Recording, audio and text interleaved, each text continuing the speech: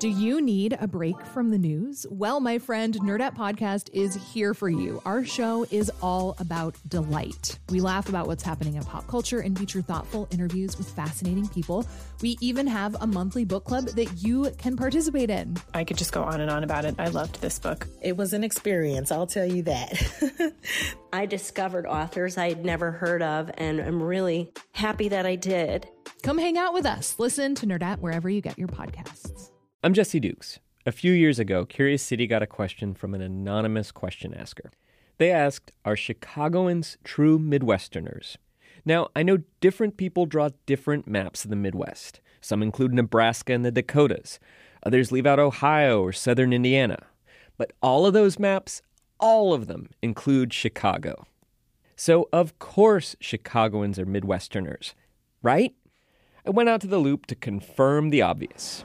Are Chicagoans true Midwesterners? No, definitely not. No, I mean, I don't think so. No, I don't.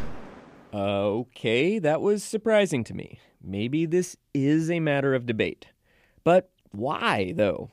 Look at the maps. Chicago is always there, usually right in the middle. So just what in the Middle West is going on here? Well, I've learned when you say somebody is, quote, Midwestern, you're not just talking about where they live. You're talking about personality, values, politics. So to answer the question about whether Chicagoans are Midwesterners and why some people don't think so, I found some Midwestern writers who have thought about this. I learned why it's a particularly touchy question right now and talked to somebody willing to make the case Chicagoans are absolutely Midwestern. So to begin, if you look back at the early 20th century, people didn't just see Chicago as part of the Midwest, they saw it as the region's capital. Here's journalist Richard Longworth. We were all part of the same economy. Chicago was taking in the coal, the iron, the agricultural products that the Midwest had that sent here. Longworth wrote a book about the decline of the Midwestern economy. He says as a kid in rural Iowa, the connection was obvious. The farmers worried about Chicago all the time. The Board of Trade is where they got their prices. The stockyards is where they sent their livestock. So the rural Midwest and Chicago were linked, two interdependent parts of the same Midwestern economy. But in the last 80 years or so, those ties have diminished. Manufacturing has declined, the stockyards are gone. Chicago has joined the global economy by focusing on consulting, banking, logistics.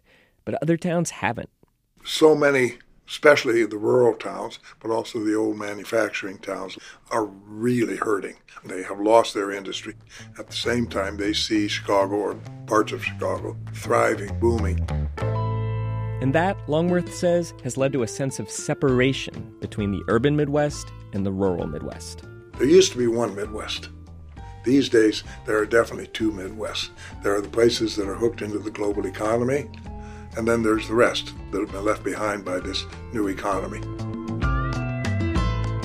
The rural and urban split isn't just economic. Emily Vanderwerf is a critic for Vox.com. She's a trans woman who has written about growing up on a farm in South Dakota.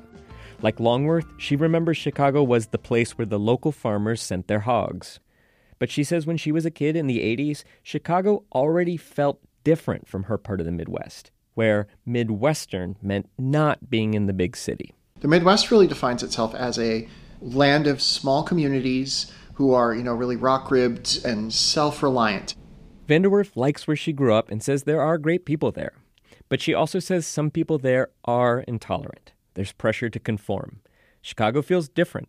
She remembers visiting right when she was coming out as a trans woman.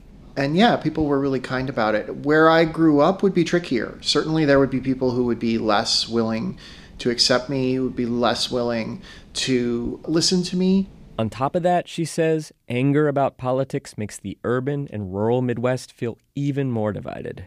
It's part of the growing divide between conservative red state America and progressive blue state America. So when I was a kid, this is the big city and we're not the big city. It was a thing that was like, we are two different kinds of things and we can coexist. And increasingly that's not true. So all of these widening differences, politics, economics, all can lead to the idea Chicagoans are something different from Midwesterners. But not everyone sees things this way. I also found plenty of people who absolutely do consider Chicagoans Midwesterners. Here's one of them. Hey, it's Bashir Salahuddin. I'm one of the executive producers and stars of the show Southside on Comedy Central. Bashir Salahuddin grew up in Chicago, and having lived in both New York and LA and traveled the Midwest, he finds Chicagoans to be very Midwestern. I think the Midwest values the warmth, our love of gigantic portions of food, our understanding of weather clothing, and the fact that people who don't even know you will check in on you, will talk to you. As a Midwesternness that is very much a part of Chicago. Salahuddin says he feels it whenever he visits home. A friendly, relaxed vibe on the bus or L train. His TV show is set in Chicago, and he says it's urban, sure, but urban in a Midwestern way. There's a warmth to the characters. All our characters are constantly busting on each other. There's a lot of jokes. If you look at the way our characters dress, fashion is not something that's very important.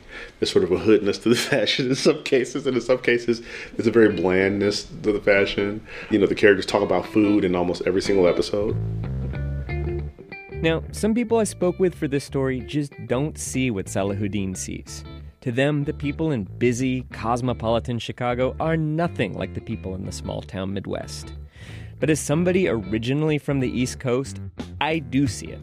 Sure, you can find lots of big city things in Chicago, restaurants with small portions and arugula, world-class museums, hipsters in form-fitting clothes, liberal politics.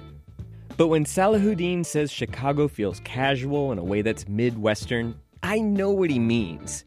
Once you're out in the neighborhoods, people chat in the crosswalk, repair cars in the street. Every neighborhood has its own favorite beef or hot dog stand. I mean, in Chicago, the food writers spend half their time writing about what the rest of the country refers to as junk food. Hot dogs, pizza, tacos, subs.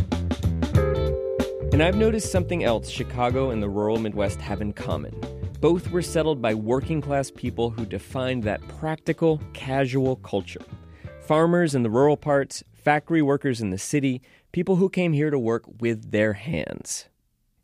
So sure, the rural and urban Midwest have diverged, economically and culturally. But I think there's still quite a bit that Midwesterners, including Chicagoans, have in common. But whether you see that or not, whether you consider Chicagoans to be, quote, true Midwesterners, that just depends on what you're paying attention to. If you're paying attention to politics and economics, Chicago and the rural Midwest seem to have less in common than ever. But if you're paying attention to being friendly to strangers, gamely enduring cold weather, and appreciating large portions of hearty food, well, Chicagoans are as Midwestern as Dakotans, Wisconsinites, Michiganders, and Iowans. Darn it. Support for Curious City comes from the Conant Family Foundation. I'm Jesse Dukes. And remember, you can always ask your question about Chicago and the region, and that includes the Midwest, at curiouscity.wbez.org.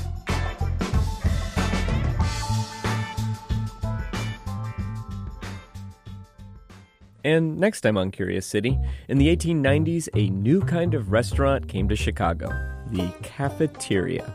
To feed working women who were flocking into the loop after the invention of the typewriter, when women were considered to be best typists because they had small fingers, so it was assumed that they could manipulate typewriter keys as well. The restaurants of turn-of-the-century Chicago. That's next time on WBEZ's Curious City.